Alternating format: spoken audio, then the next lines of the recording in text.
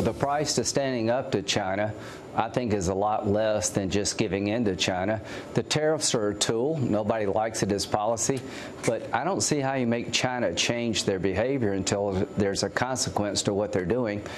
That's why we have the tariffs. So, Senator, when the president says he loves tariffs and he's gotten better than $30 billion from the Chinese because of those tariffs, what do you think of that? Well, tariffs are generating revenue. He's sharing some of that money with the farmers that have been hard hit. But tariffs as a policy over time, I don't really like, because it does eventually go to the consumer. But here's what I do like. I do like the idea that President Trump, unlike every other president, is actually doing something about China's cheating. You know, Lindsey Graham is right. Tariffs have a cost. Now, he says the cost is worth it and China must be held to account. And he might be right. But the president ignoring that cost is wrong. Because here's the thing about going to war. You better go in with eyes wide open. Obviously, rally the nation around winning that war. But do let them know there will be costs to that war. There always are. And that, contrary to what the president has said, it will not be an easy war. And it won't be a wonderful war. Because tariffs are not a wonderful thing. Tariffs are taxes on goods that you pay. Governments don't pay them. You do.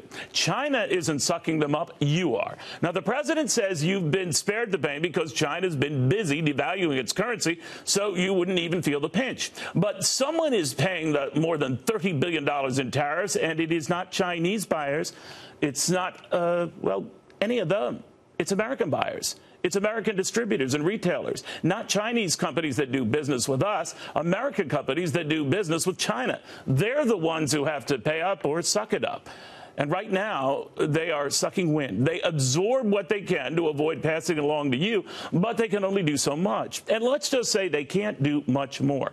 And I'm not just talking American farmers who've lost a bundle.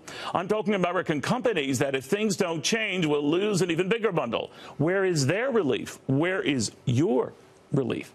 Especially now that they're facing, let me rephrase that, what you're facing, a whole new wave of tariffs that kick in come September 1st, on everything from school supplies and sporting goods to infant formula and meat and dairy products. They're days away from costing up to 15% more on your tab, not China's tab, from your wallet, not China's wallet, when you get to the register here, not when Chinese shoppers get to the register there, not them, you, not later, now. That is the pain Lindsey Graham is talking about. That is the pain he's acknowledging the president is not talking about. It's a pain, Graham says, is worth the fight.